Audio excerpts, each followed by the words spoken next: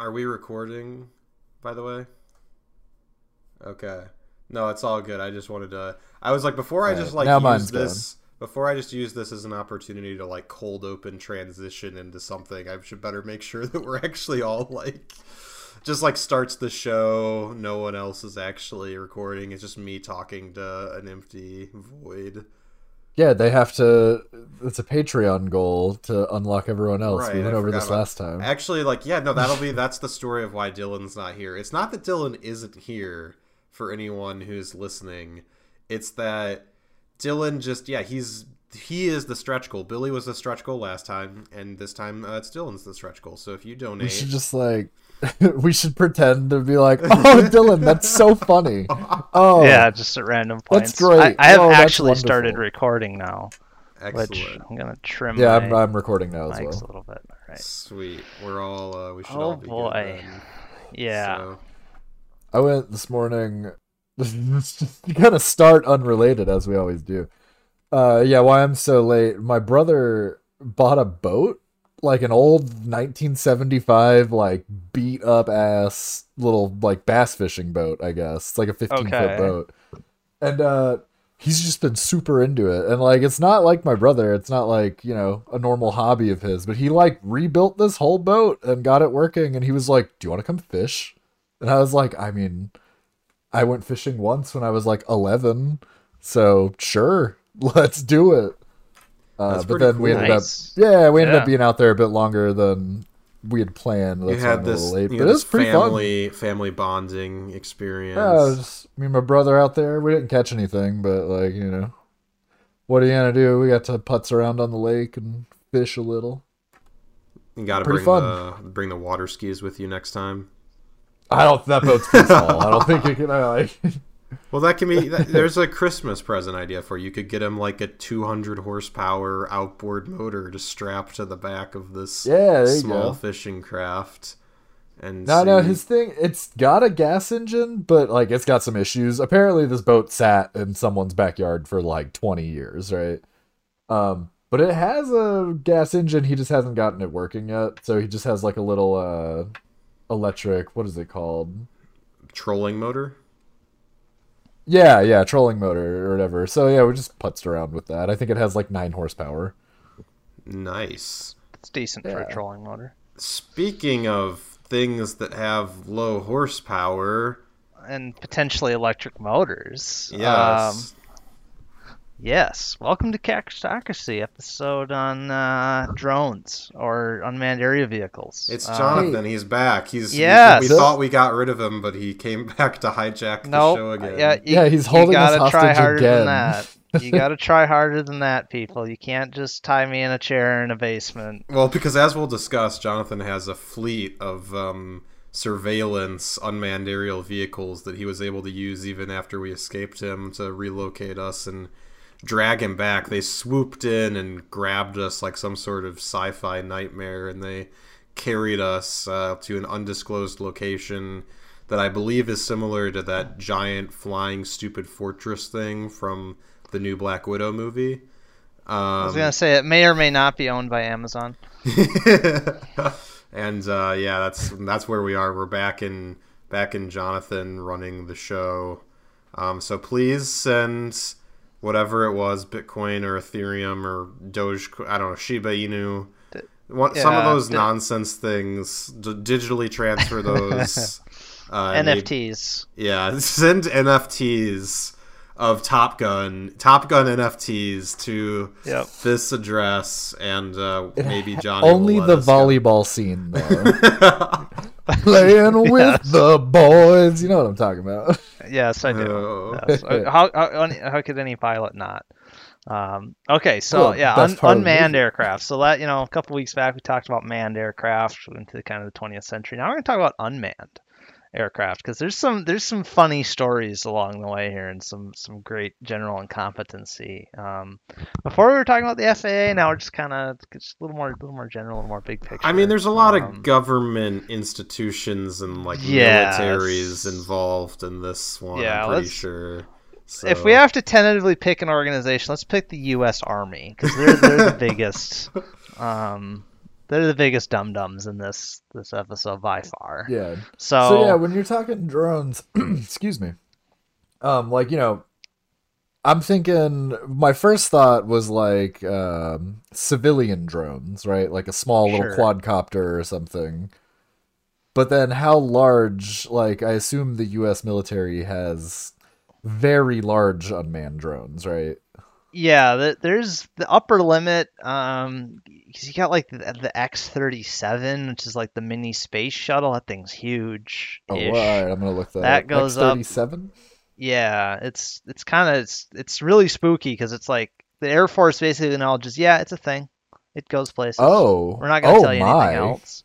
Yeah, That's it just an goes up unmanned into drone? space. It goes up into space and it sits for weeks and months on end, and Wasn't then it one comes of back its down. missions wasn't one of its missions Oh. literally like 2 years that it just like hung out in orbit? It or was something? a long time. Okay, here we go. It goes up and sits- 780 days on Yeah. the That fifth is mission. super cool. I've never heard of this.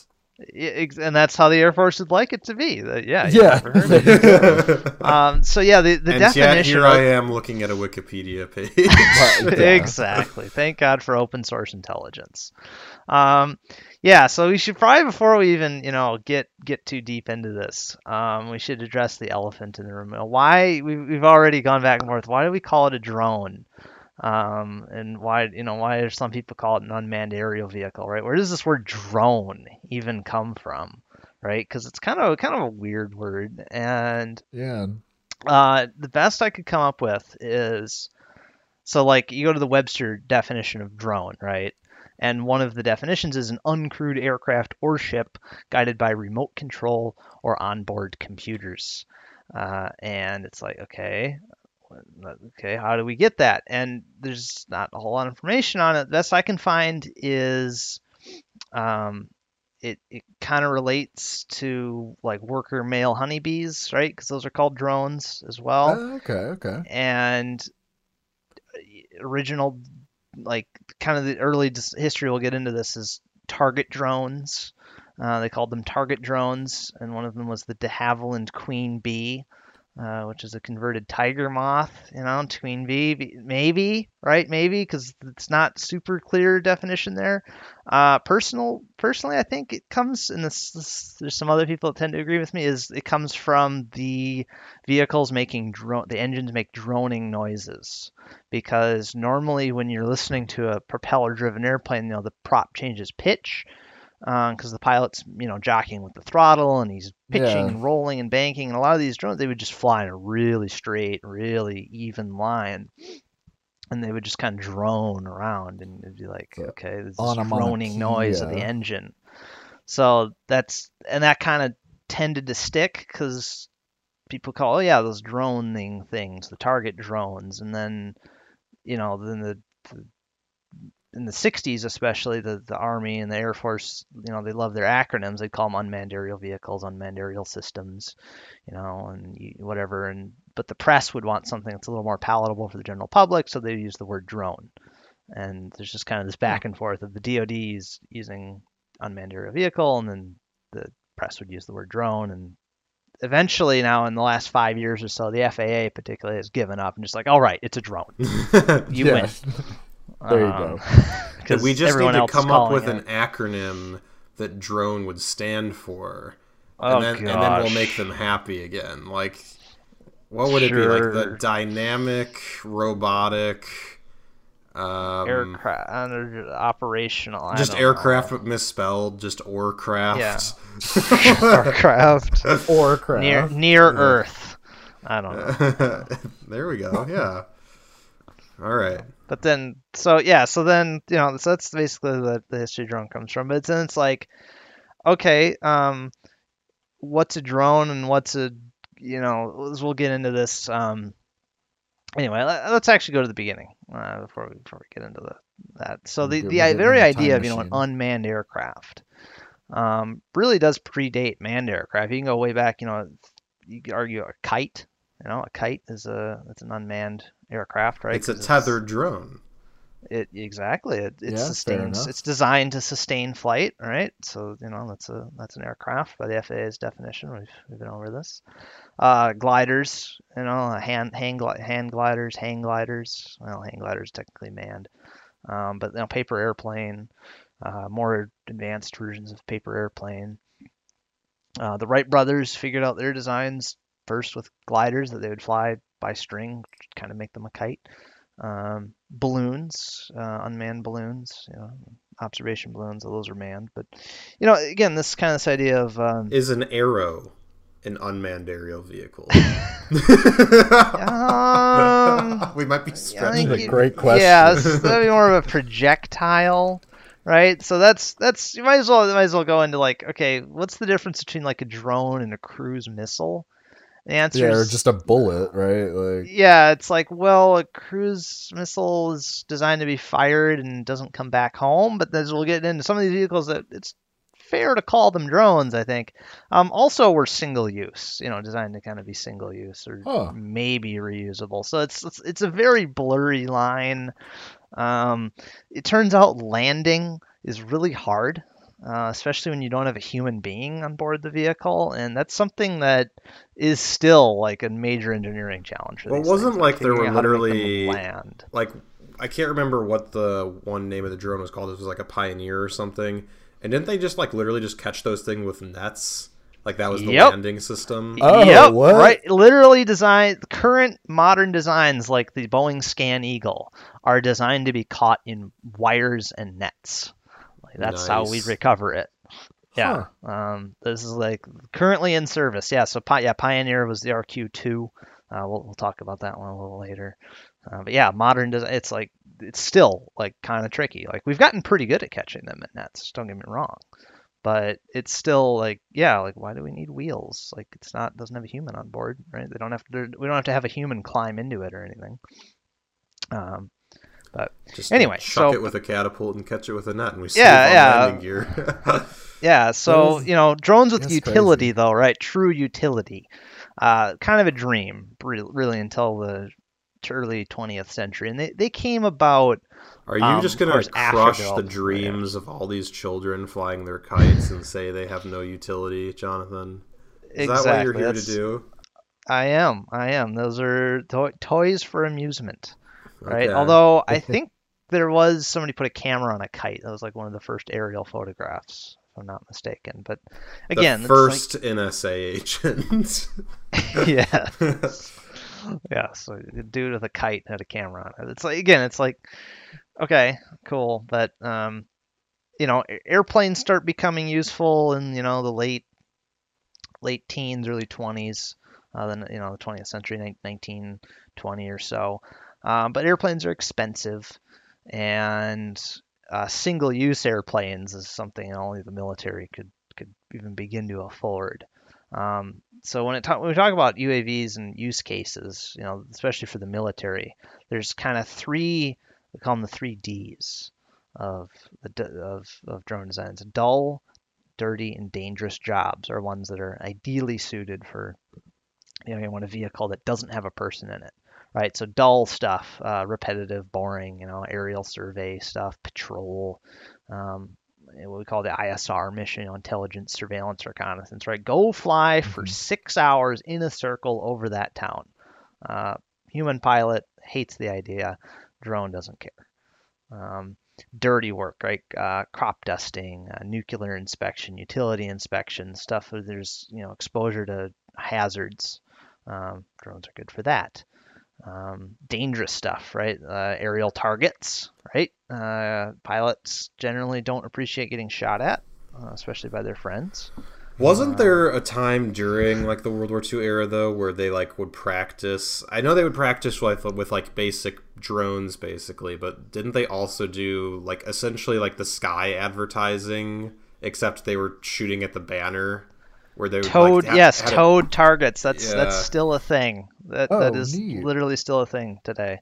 one of my old bosses would fly a Learjet that was towing a target behind it. How And they far would reel it in, and it would have, God, yeah, I think it was like a couple miles. Okay. Oh yeah, I was gonna say, don't miss. Like, Yeah, and it would come back, and it would have chunks taken out of it from the 20 Jesus. millimeter shells. Jeez, Hey, yeah. I mean, yeah. like a couple miles is, I guess it's good, but in the grand scheme of the range of some of these weapons they're using, like, yeah, that is a little, like 2 or 3 miles. Like, make sure you're hitting the right radar blip there.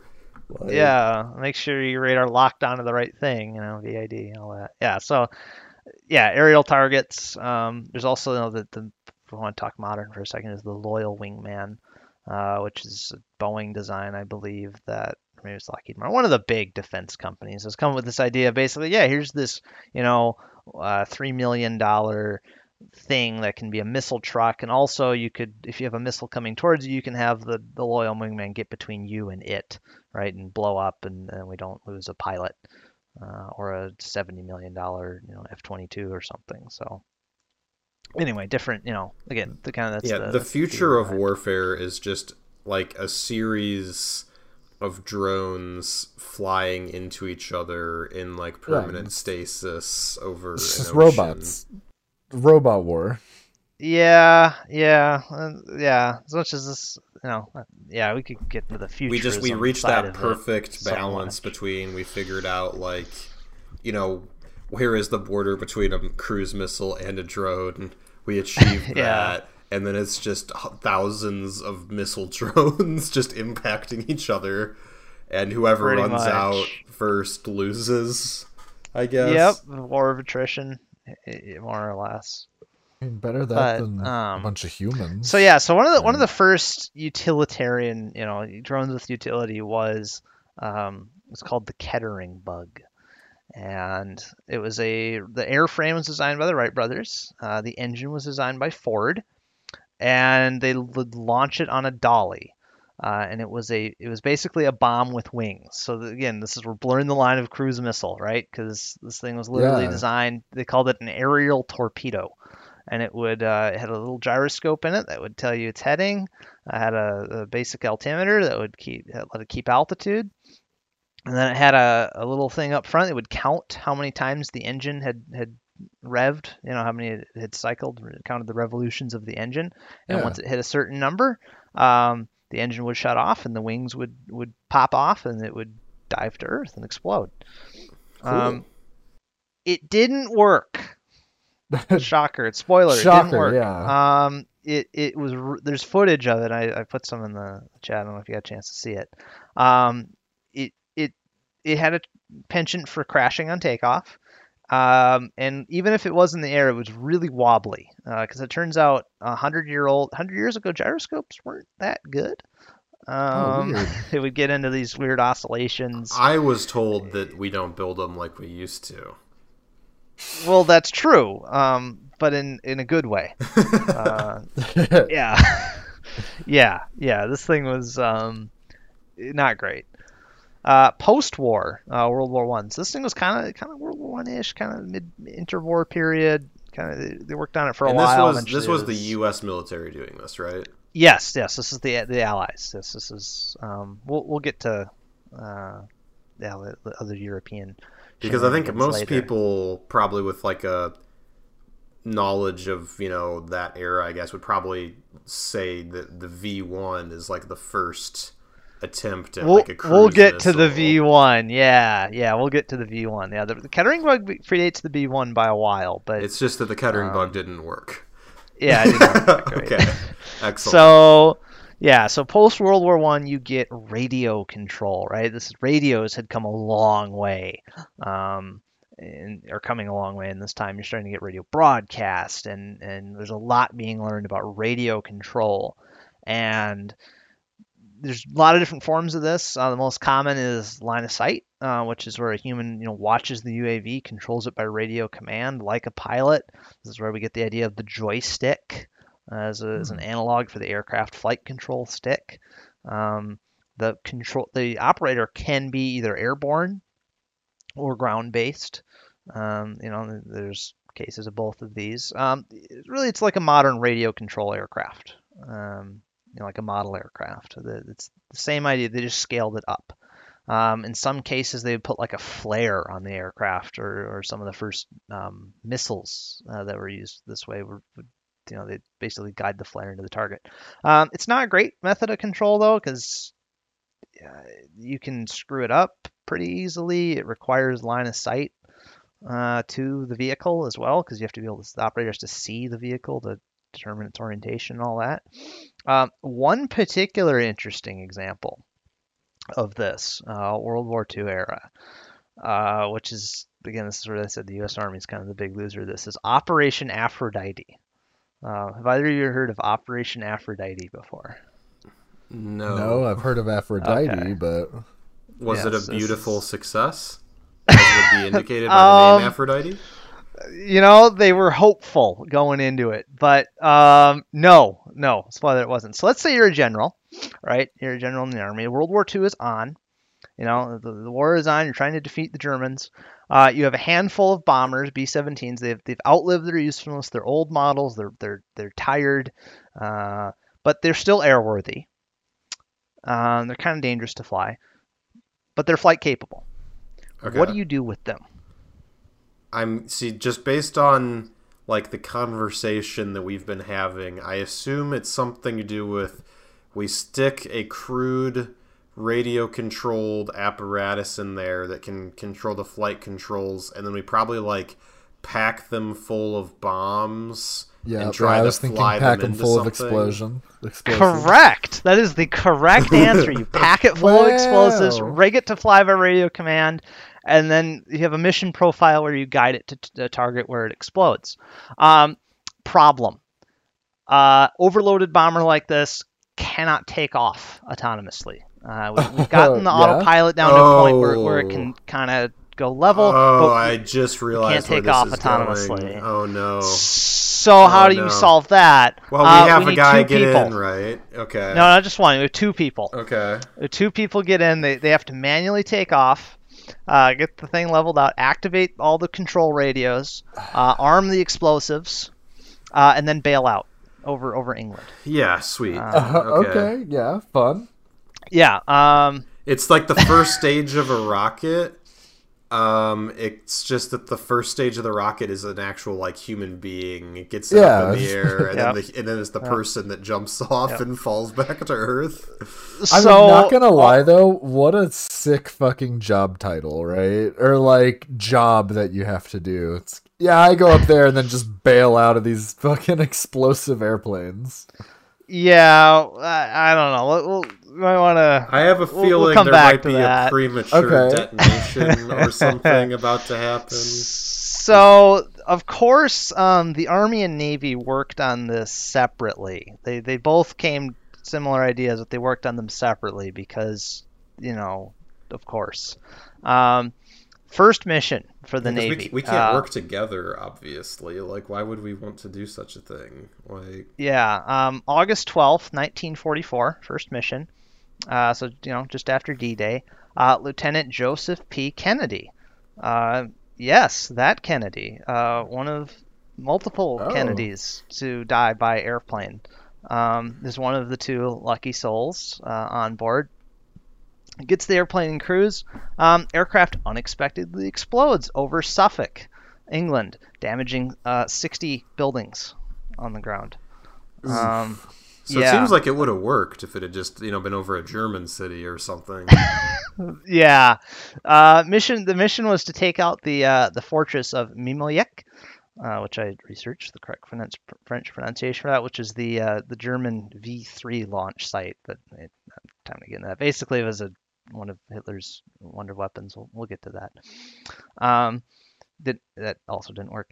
So the other mission, first Army mission, was a few days earlier. They had multiple aircraft, so one of the planes lost control after the flight engineer bailed out, crashed near Oxford in the UK, making a huge crater, destroyed more than 2 acres of the surrounding countryside, killed the pilot. Holy shit. The other vehicle had its view obscured, so it missed the target by several hundred feet.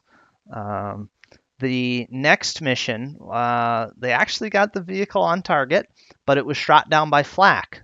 Because it turns out if you fly a bomber at low level, at medium speed in a perfectly straight line towards a target, it's an easy target for flak. It's almost like you could use these things as target drones.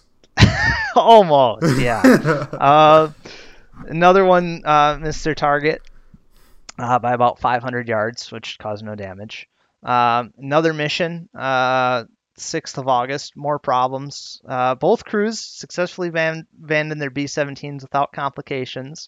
One of the B-17s lost control and fell into the sea. The second also lost control, then turned inland and began to circle one of the larger towns in that section of the UK. Which, of course, freaked out autonomously. Just this thing was possessed by a ghost and just starts like haunting a British town. Pretty much. Okay. And then after a good while, by some miracle, turns out to crash at sea. Oh. So I think they did like 17 missions or something, somewhere along like none of them worked. That's a great success rate. Yeah, they ended up killing, I think it was like 30 people, I think, in total, killed and injured, all of them British or American. Like, there were no confirmed enemy injuries or casualties as a result of this program. Yeah, it's just one of these cases like maybe we bit off a little more than we could chew here. Yeah, the world wasn't ready for this.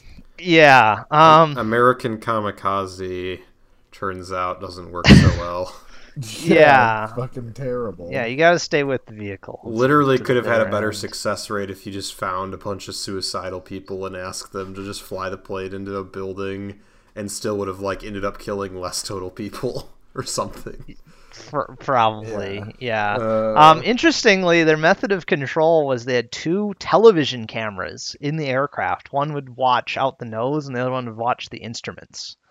And the pilots would basically follow in another B-17, and then there'd be, I think, a chase Mosquito as well. Which that was one of the other stories of one of these just blew up in the air, and it actually took out the Mosquito that was following it as well. What is a Mosquito? It's a de Havilland Mosquito. It's a light bomber. The British built twin engine. It's a blood-sucking parasite. They're very annoying. Yes, that's the other Mosquito. Interesting to note is the Germans had the same idea a year later, and their version of it actually worked. It was called Mistel or Mistletoe. And they would take these old Junkers 88s and fit them with explosives. And then they would have a fighter aircraft basically duct taped to the top. Okay. And the pilot, there'd be a pilot in the fighter aircraft, and he would take off with the whole contraption. And then he'd get towards the target, get on an attack run, and then pull a lever, and it would, cut the duct tape. You just drop a plane. It would drop the plane, and then the fighter would fly away back to base, and this Junkers 88 would go, and they, because there was actually a pilot aiming the thing, and he was actually on board, they were actually able to take out several bridges. So I have a question, and I don't know the answer to this, but why is it more advantageous? Because it doesn't seem like they're getting a whole lot of extra range or something out of it. Why is it more advantageous to literally have an extra plane that you're dropping with bombs on it rather than just dropping the bombs? Yeah, that's what I'm thinking too. You can get, because you don't have, they would literally take the whole nose off of the Junkers, and you'd get way more payload than you would just with a bomb. It was pointless to fly these things in combat because they just get shot down. It's going to get shot down. We might as well pack it with explosives and put it on a suicide course. That's true. I mean, you can just pack it with explosives as opposed to one explosive, right? I guess, Yeah, if you're taking the engine out, so you have weight savings there and no fuel, I would assume. So it's, they're just like well, filling no, they, all they of... still had it. It still had its engines. Oh, okay. Yeah, because So it needed that for lift and thrust. so it wasn't just that Yeah. like the plane on top of it was towing it or something. It was like... No. So it's Th- still there's literally fully functional. Yeah, And then... but Oh, okay. if you look at pictures of it, it's the Mistel, Mistel. It's because it was a fighter on top and a bomber underneath, and this weird Now, what trapeze year was thing. this? 1945. That is kind of nuts that they were able to like Yeah. control another plane remotely. In the, I that's have crazy. found the image. This is Yeah. Yeah. this is It's kinda quite the crazy. thing. Okay. Yeah. Mistel? They only built a handful of them, and like I said, they did get a handful. They did I think they only got like one or two on target because they had a lot of the same problems of they would potentially drift off course or they get shot down. Of course, Germans had supply chain problems. Oh wow, yeah. No, and- I'm looking at the pictures too. That's nutty. Yeah, it was pretty nuts, but it was kind of one of those things like too little, too late. Because at this point, like they were using them to try to drop these bridges to stop the Soviets, but it's like, okay, you drop the bridge, and 18 hours later, the Soviets have a pontoon Yeah, bridge. it does seem a bit like Yeah. a German solution to like what's the most expensive way that we could blow up this Yes. bridge. I will say, Exactly. like, I don't know anything about airplanes really, but these German planes look really cool, like design wise. Look, say what you will about National Socialism, it produced some pretty freaking cool. Yeah, they look neat. Oh, this one's got a big swastika on the back of it, but otherwise, the design Otherwise, of the cool craft airplane. looks great. Yeah. Millions dead, cool airplane. Like Yeah. who's Yeah. to say? Yeah, really? yeah. Pro, cool engineering. Con, millions of dead people. Yeah, okay. So while we're talking about Nazi super weapons or Well, we're all Wunderwaffe, canceled, by the way. So oh, of Yeah, course, yeah, immediately canceled. yes. Okay. We should probably talk about some of the Vergeltungswaffen or vengeance weapons. Okay. The Must we? V1, for example. Yes, which is, as I have it in the notes here, a Kettering bug that freaking works. That's basically the V1. 1942 to 1945, these things were flying. Yes, it has so instead of a conventional propeller engine, we have a pulse jet, which is basically controlled explosions. That's the of course all engines are basically controlled explosions, but this one is more so than others. Basically, you just squirt a fuel air mixture into a chamber, it explodes. You have these louvers basically on the front that slam shut, and then there's this gas that gets shot out the back and it goes forward. It's dead simple, like really, really simple as far as an engine. Like we're talking about like 3 moving parts in the whole engine. I'm impressed wow. that it didn't pointlessly have like 78 other components just because it's the Germans we're talking about here. Like all precision milled. Oh, we'll like- get there. Yeah. So they're super loud. They had an autopilot, again, compass and gyroscopes, but better than the Kettering bug. Or an autopilot. You get yes. it? Because it's German. Yes. Huh? Yes. Anyway, yes. This is pretty good.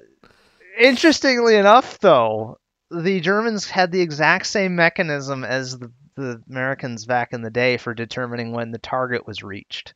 They had a little itty bitty propeller on the nose that would turn, and after a certain number of turns, it would arm the bomb. After a certain number more turns, it would cut this cable that would cause the tail to basically lock in like the nose down position and just basically force it into a dive, and then it would dive in and crash. There's a whole long story that I can't get into how like the British were using spies to convince the Germans that the that the V1s were falling short of target. So then they would keep making them go, or no, they were going beyond London, and so then the Germans would put less fuel in them to make them, or tune the mechanisms so that they would think they were putting them on target. They're actually putting them short of target. One of the other things they came up with was to have a special V1 that would pop a wire out the back. It would like eject this wire and have it trailing behind it, and it would then broadcast a signal that they could pick up back home and do accurate range finding of this thing and figure out where it crashed. And the ranging data was saying, no, these things are going short of target, but the spies were all saying, no, they're going long of target. And basically there's this one, colonel way up, and he's like, well, I'm going to believe the spies, not this unreliable technical data. And anyway, interesting. I thought the story of like espionage. Yeah, we could talk about World War II espionage and counterintelligence. Yes. So yeah, that's the V1, basic Kettering bug that actually worked. Launched thousands of these things at London. And wasn't one of the preferred techniques when they intercepted them to like get them knocked out of the sky rather than shooting at them was to like fly and like try and tip their wing? They could shoot at them. That was they'd use radar to detect them. They would shoot at them. But one of the other techniques they would use, particularly with the Gloucester Meteor, the Meteor jet, because it was really fast, would be to come up alongside these things, and just tip them over with hit them with the wing, and gently and roll them over, because the autopilot wouldn't be able to correct from that, and then it would just crash. But if it crashed, the payload would explode, right? Yes. But presumably short of the target, I think. They would, they would do this short of the target. Yep. And just take out some cow and the field. We have ground beef now. Okay, fair. Yes. Yes. Also, there's the V2, which is more of a cruise missile. It's actually a ballistic missile. Many of the same technologies of compass, gyroscopes, but this is just a rocket. It just goes up and then it comes down. Makes it impossible to counter because it's going so fast. You also don't have any warning either because it's supersonic when it comes in. So it explodes before you hear it coming. Yeah. Yeah, that's bananas. Yeah. On the more boring side of things, we have the Radioplane company over in the U.S. building smaller scale drones. These are basically RC airplanes, but they're like 1/3 scale for target practice by anti-aircraft crews. So you're gonna have an operator that would control this thing and make it turn or whatever, and then would give train any AA crews on how to shoot things down. Interesting footnote: Marilyn Monroe was discovered in the entertainment industry while she was working in the Radioplane factory building Radioplane drones. So, yeah. That is a very interesting tidbit. Yeah, there's actually a picture of her working. It was like she was doing that, like modeling. Anyway, the Radioplane. There's a picture of her like working on. You can tell it's this little drone. So yeah, as the years go by, we get better gyroscopes, inertial navigation, which I don't know if you're familiar with that meme of the missile knows where it is because it knows where it isn't. That's what that is. Inertial navigation, measuring drift, all these technologies. And then the Cold War happens, which increases defense spending budgets to justify single-use airplanes again. Well, because it's the Cold War, and so you don't want to have a manned aircraft because it's very chilly. Yes, and so it's easier to have an unmanned aircraft because it won't complain as much about being, frostbitten. Exactly. Makes perfect sense to me. So I feel like the kakistocracy element of this episode is really more just like that. It seems like the predominant use of these vehicles at this point is governments just trying to kill people. Yep. So pretty much, yeah, or train people to be better at killing. Yeah, or kill people, but without getting your own people killed, but also still managing to get your own people killed half the time.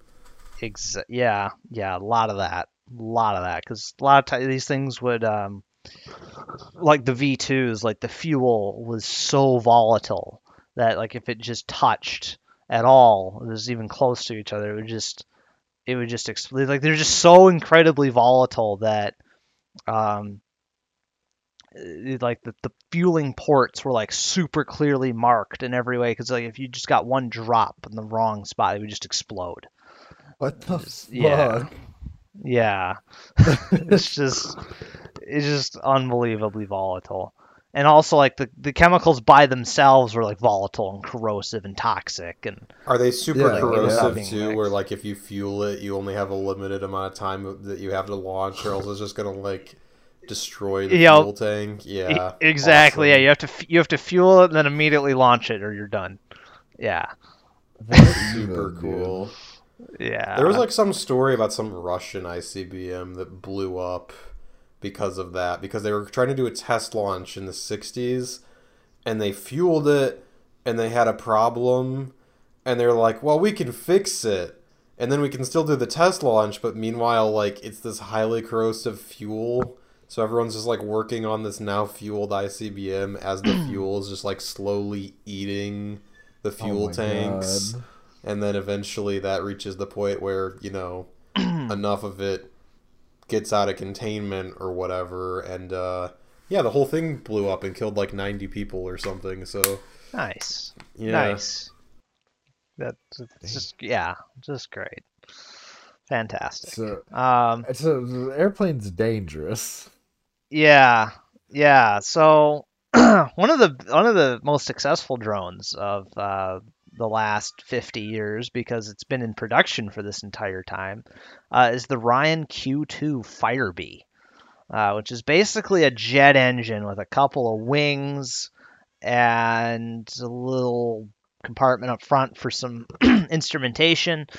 And this thing it's really fast. It can do turns. It can maneuver like an enemy fighter jet almost. It can be programmed to do all this stuff without input from somebody else. So you just send it out to run up and down a range and train pilots to Oh shoot at moving wow. targets. Yeah, it's jet powered. But again, we have this problem of okay, how do we take off and land? Well, we either drop it from a C-130 or launch it with a rocket to get it going. And then when it's time to come in, we just have it pop a parachute and to be that Yeah. will either be snagged by like a helicopter or just land softly enough that it can be recovered. So this thing was used for aerial target as an aerial target, of course, and then they later adapted it in Vietnam as a recon vehicle. It would basically fly along a certain route and take pictures, and then the picture would come out, and it would yeah yeah just kind of crazy. Um, Even crazier was the QH-50 Dash. The H, as you may have noticed, stands for helicopter. I did a This is actually presentation about this once. yeah, it's basically a mini helicopter um, that drops nuclear depth charges, as you Right. do. Okay. Yeah. Like, what else would you do with it? Yeah, Yeah, of course. exactly. Or torpedoes, but who cares about torpedoes? Those are boring. Yeah, I Um, think the original proposed problem they were trying to like breach, which also yeah involved. I mean, the nuclear depth charges were essentially for the same reason, but like the idea was like, well, we can detect submarines or theoretically detect submarines from further away than like our torpedoes can travel from the ship. So what if we launch a thing? it was part yeah, it was part of it. Basically, the Soviets were building submarines faster than the U.S. was able to build modern anti-submarine frigates. So it was like, well, crap. Well, wait, if we put little helicopters on these smaller frigates that can't fly normal helicopters, we make them more capable Mm-hmm. to fight the Soviets. Huh. Yeah. So you're So, essentially using it as like a range extender for your torpedo. yep, Um, yep, so yeah, pretty cool. Used them until 2006 as target tugs, because again, dull, dirty, dangerous. They can just keep going. They would be remote controlled by a human for takeoff and landing, but then they could be commanded to, fly a certain grid search area or whatever. And so that was the first truly unmanned offensive drone that wasn't because you argue, well, the V1's kind of a cruise missile. Like this thing is reusable and can go on a mission to kill people and come back and then be reused and go on another mission. And that's really what's Um, important at the end of the day. yes, yeah. Because we want to be able to kill So people multiple times because that's where yeah, you get efficiency, you know. yeah, And yeah, you can start to do, like specialization and how you're killing the people with a particular process, and you can sort of become better at that and expand it and adapt it to other techniques. And eventually you can have one person killing thousands of people very easily, and it's just a far more streamlined system than any exactly. previous way of killing people. Because really, the Yeah, goal at the end of the day. yeah, yeah. Another particularly just bonkers design. Like this one is just nuts. This is like pure unadulterated 1960s, chain smoking slide ruler Kool-Aid. Um, the D21 tag board. So this thing was supposed to go Mach 3.3 at 90,000 feet to do reconnaissance. Right, really Okay. blurring the line between aircraft and spacecraft, right? Like, Yeah. this is even higher and faster than an SR-71. So the D is not for drone; it's for daughter. Because yeah. So anyway, um, originally it was launched at Mach 3 by an A-12, which the A-12 is basically an SR-71 but different and run by the CIA. Um, which became the M21. So the A-12, then the 12, and turned to 21. So then it was the mother 21 and the daughter 21. They redesigned it. So originally it was an A-12, and they changed it to the M21 after the fourth launch.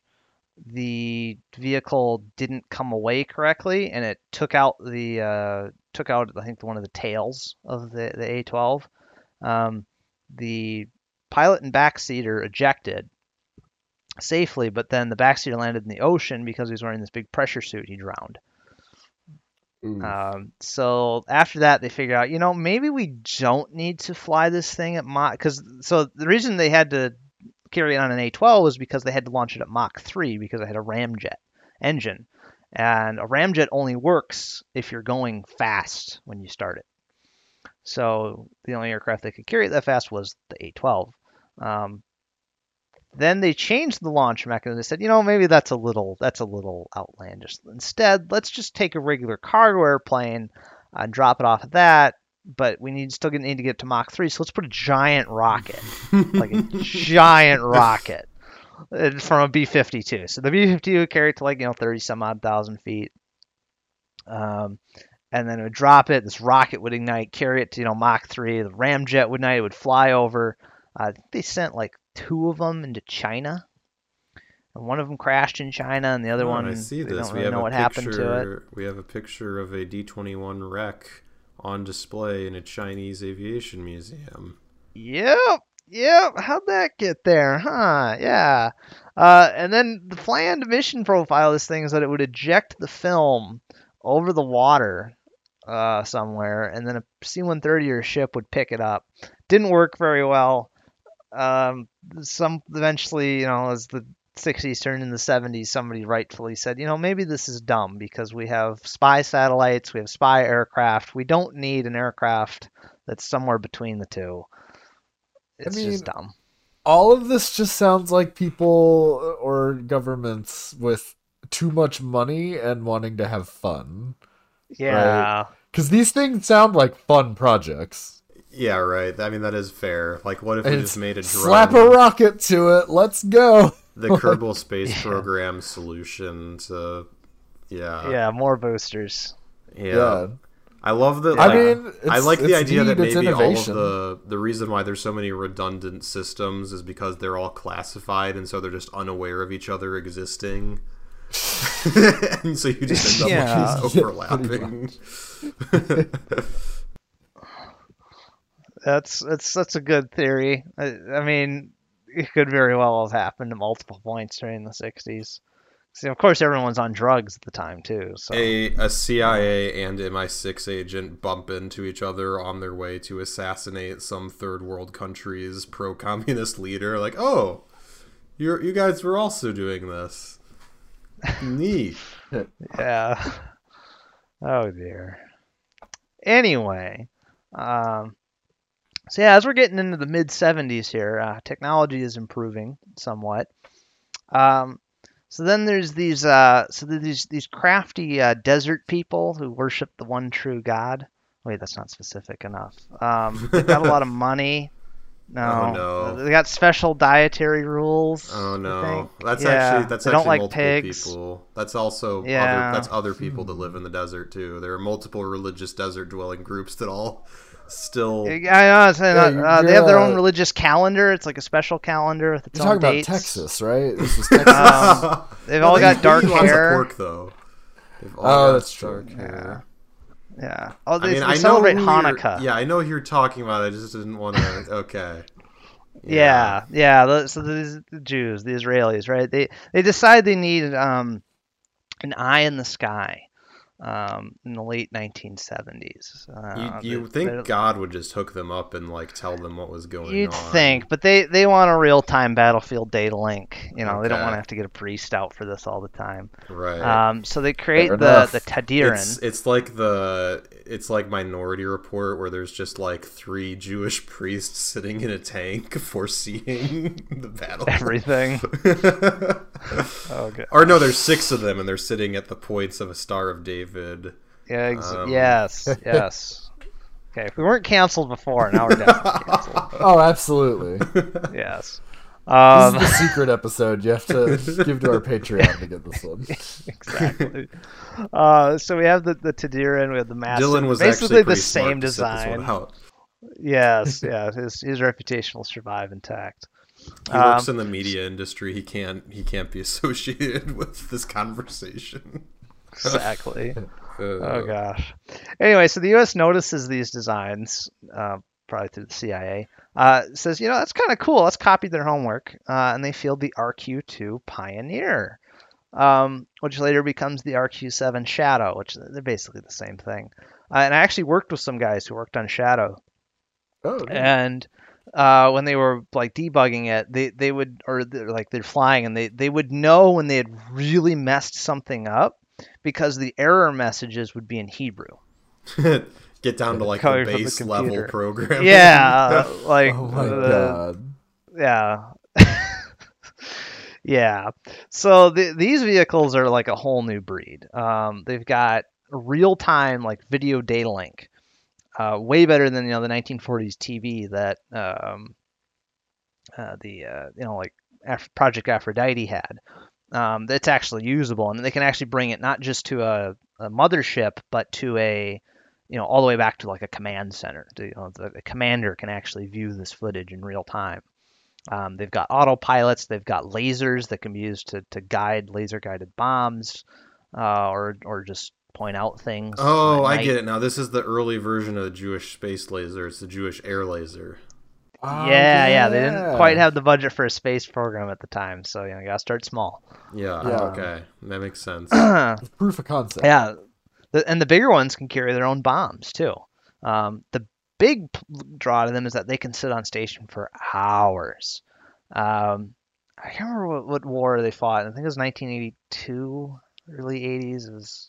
It wasn't Yom Kippur, but one of the other wars, one of the many wars. That would have been the Israelis one used with them. Operation Mole Cricket 19. Probably. That's the one. Yeah. It was Operation Mole Cricket 19. They used I these literally things knew to that offhand, tremendous effect. listeners. I literally pulled that one out of my head. I don't know how I specifically remembered that, but there you go. I remember you did some research on that years Well, back. it's the largest modern air battle involving jet aircraft on both sides and resulted in, I want to say, like 80 kills.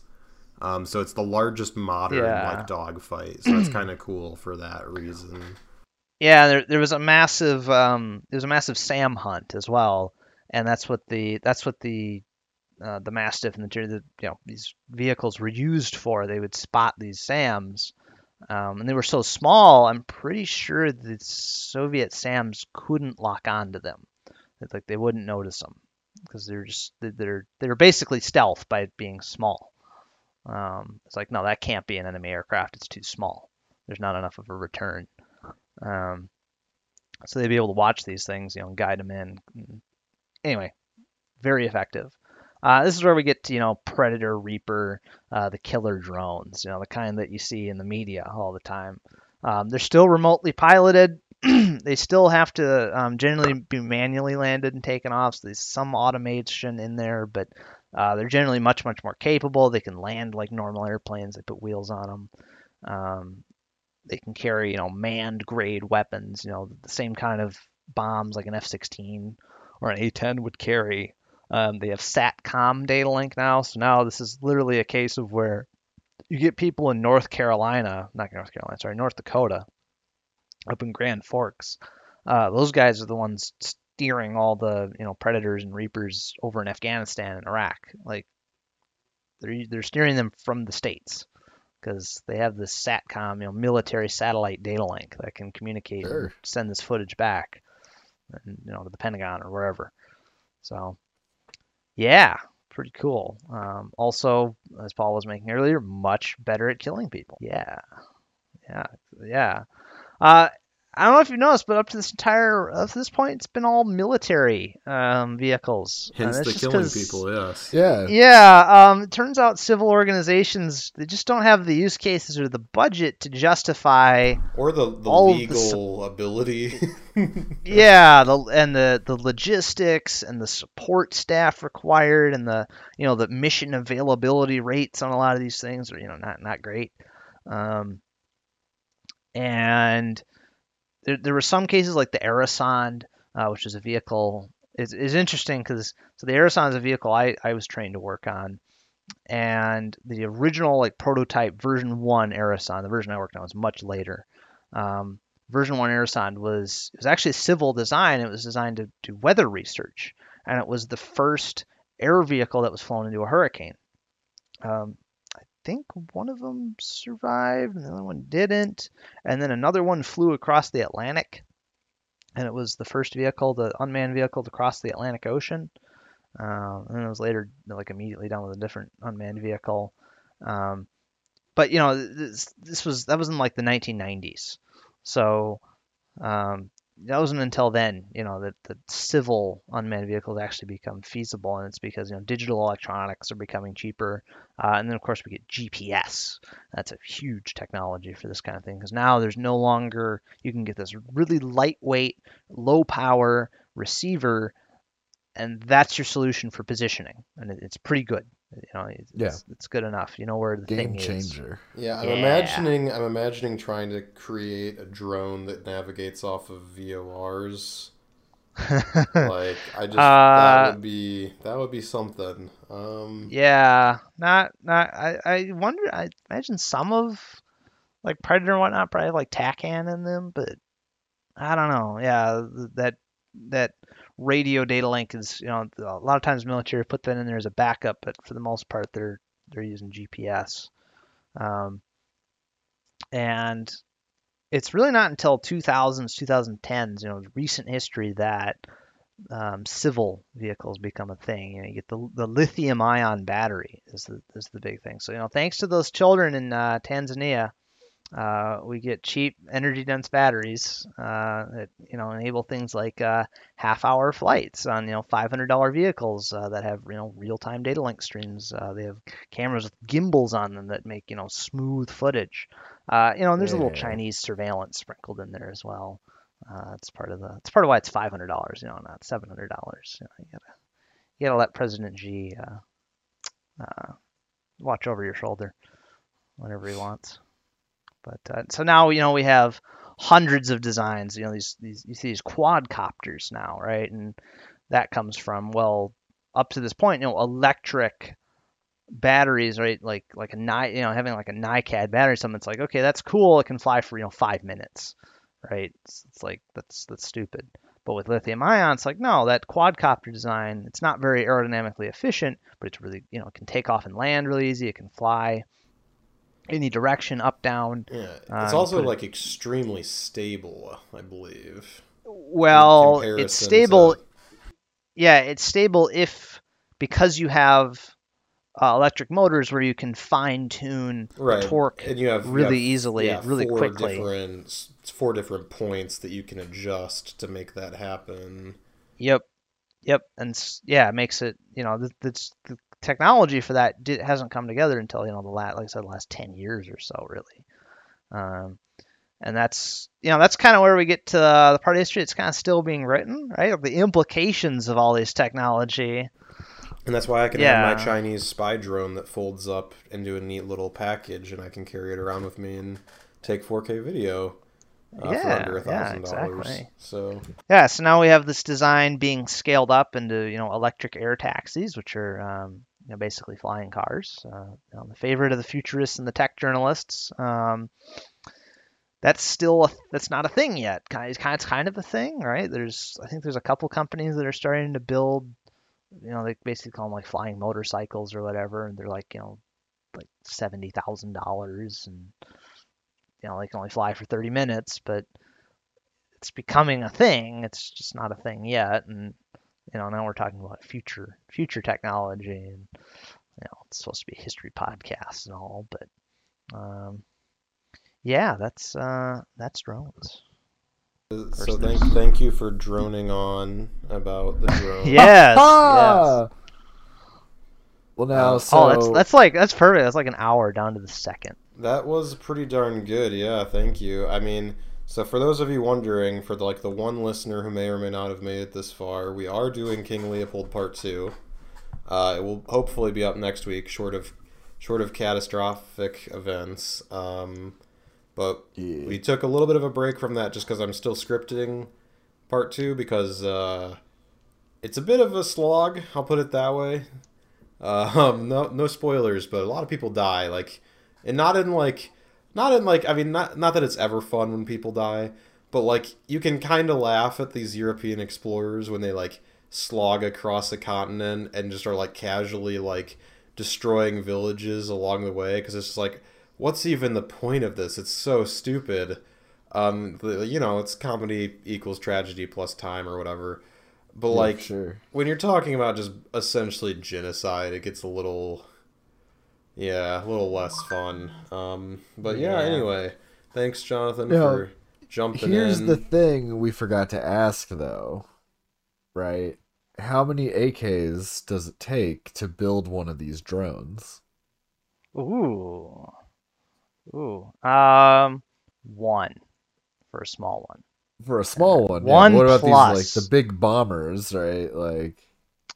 So Global Hawk. Some of these big drones certainly cost more than in Alaska. Oh, definitely, they have to. Yeah, so a Global Hawk is. Oh, they don't have a price on here. Wait. $800 million. Holy! So literally 100 Alaskas for a Global Hawk. God. I think that you could buy more land. Wait, hold on a second. That was for 4 of them. Oh wait, okay, 4. So it's 200 million each. Yeah. Okay, but 200 and change. Yeah. Okay, so Alaska, right? Alaska land area is 663,000 square miles, and it's giving me. Let's see. Okay, so all of the land area on Earth is 57.5 million. So if we do 57.5 million divided by 660,000, we get 87? So you could conceivably buy... If you could get all of the land on Earth for the going price of an Alaska when the United States bought Alaska, you could conceivably buy all of the land on Earth for the price of the Global Hawk program. Very nice. So that was 4 of them being sold to South Korea, I should mention. So, and a lot of these are probably the avionics up front. That's usually most of the cost. As far as back to AKs, an RQ4 weighs 32,000 pounds. Jesus. So an AK-47. But a lot of that's probably like composites and stuff that you couldn't necessarily like. We could make a bunch of future AKs. We just use metal. We just. I would say I think it's probably mostly aluminum. Okay. Okay. Yeah, it could So be. we come up with but... we come up with some weird aluminum barrel. I didn't know if we'd have like some weird composites where we have to make all the furniture of the AKs out of like cool futuristic looking material. Well, yeah, of course. I mean, you could conceivably sell some of the parts and turn them into wood. You know, change the money and buy wood. But so an AK is about 7 pounds, right? That sounds about right. Let's see, 30. How many thousand did I say? 30. Let's see, 30. 32,250. Let's see, calculator. 32,000 divided by 7.5. 4,200 AKs, somewhere around there. There you go. So yeah. Now the real question is, how many AKs could we buy with Alaska? That is the most important question that we have ever asked on this podcast. I mean, where are we buying them, right? That's a fair question. That's why I'm trying to figure out like how much did it cost the Soviet Union to make an AK-47, which I know this gets into like funny money territory. Yeah, well, I was gonna say because like if you're trying to get in Somalia, I think you can get an AK-47 for like 2 goats, something like that, or 5 chickens. It's a typical range for an AK 2800 to 3600. That sounds expensive. That does sound expensive. That says on the dark costs net, $700, but I just have a lame civilian AK. So, but if genuine AK-47 is an NFA Class 3 weapon, and it would likely cost somewhere in the $15,000 to $20,000 range. Right. See, that's like a Type 1. That's like a golden goose. Like right? That's if we go on Gunbroker and look up transferable AK-47. Hold on, let's go on Machine Gun. Okay, no, yeah, here we go. TrueGunValue.com. The average price is $938. That sounds about right. Yeah, that sounds about right to me. I'm trying to find if I can find one on Gunbroker right now, and unfortunately, I'm not seeing. There's plenty of AR pattern stuff up for sale at the moment, but I'm not seeing any AKs. Got a G3 here. That's fun. Here's an AK. Here we go. $25,000 for this one here. Okay. So, but that's obviously, just because of law, not really the raw material cost of that particular item. So, but yeah, $930. So then we punch in our 7 million divided by 938. So we get about 7,500 AKs for Alaska. It's pretty good. That's like a full army. Yeah, it's like a division at least. Yeah, I mean, a couple of motor rifle brigades. What's the better purchase, though? I feel like Alaska was naturally. If we could get 7,000 people to come along with the AKs to give them to, and then we can accomplish tasks with those people and their AKs, perhaps we could, that might be the better purchase. But I feel like if we just get Alaska and all of the raw materials therein, I feel like we're probably coming out ahead. I feel like we could probably get more than $7 million of oil rights recouped right away. Yeah. Not to mention, you could probably mine some, iron and steel and whatnot, and craft that into AKs. Yeah, of course. So actually, The real question is, how many AKs can we craft out of Alaska if we buy it? It's just AKs all the way down, man. It's just... Yeah. Well, again, because AK and Alaska both have the same abbreviation. Oh, So, yeah. I think that's important to remind people. Indeed. Anyway, we've thoroughly derailed this episode of Kakistocracy. Oh, Thank you for tuning in. Thank you to We Jonathan. didn't derail enough during it, so we had to save it for the end. You know? Yeah, we just had Correct, to yeah. have nonsense at the end about AKs. Absolutely. All right. Well, thank you, gentlemen, for recording the show. Yeah. No problem. Pleasure to be on, and hopefully I'll return at some point with more cool facts in history. Sounds Cool good. facts. Indeed.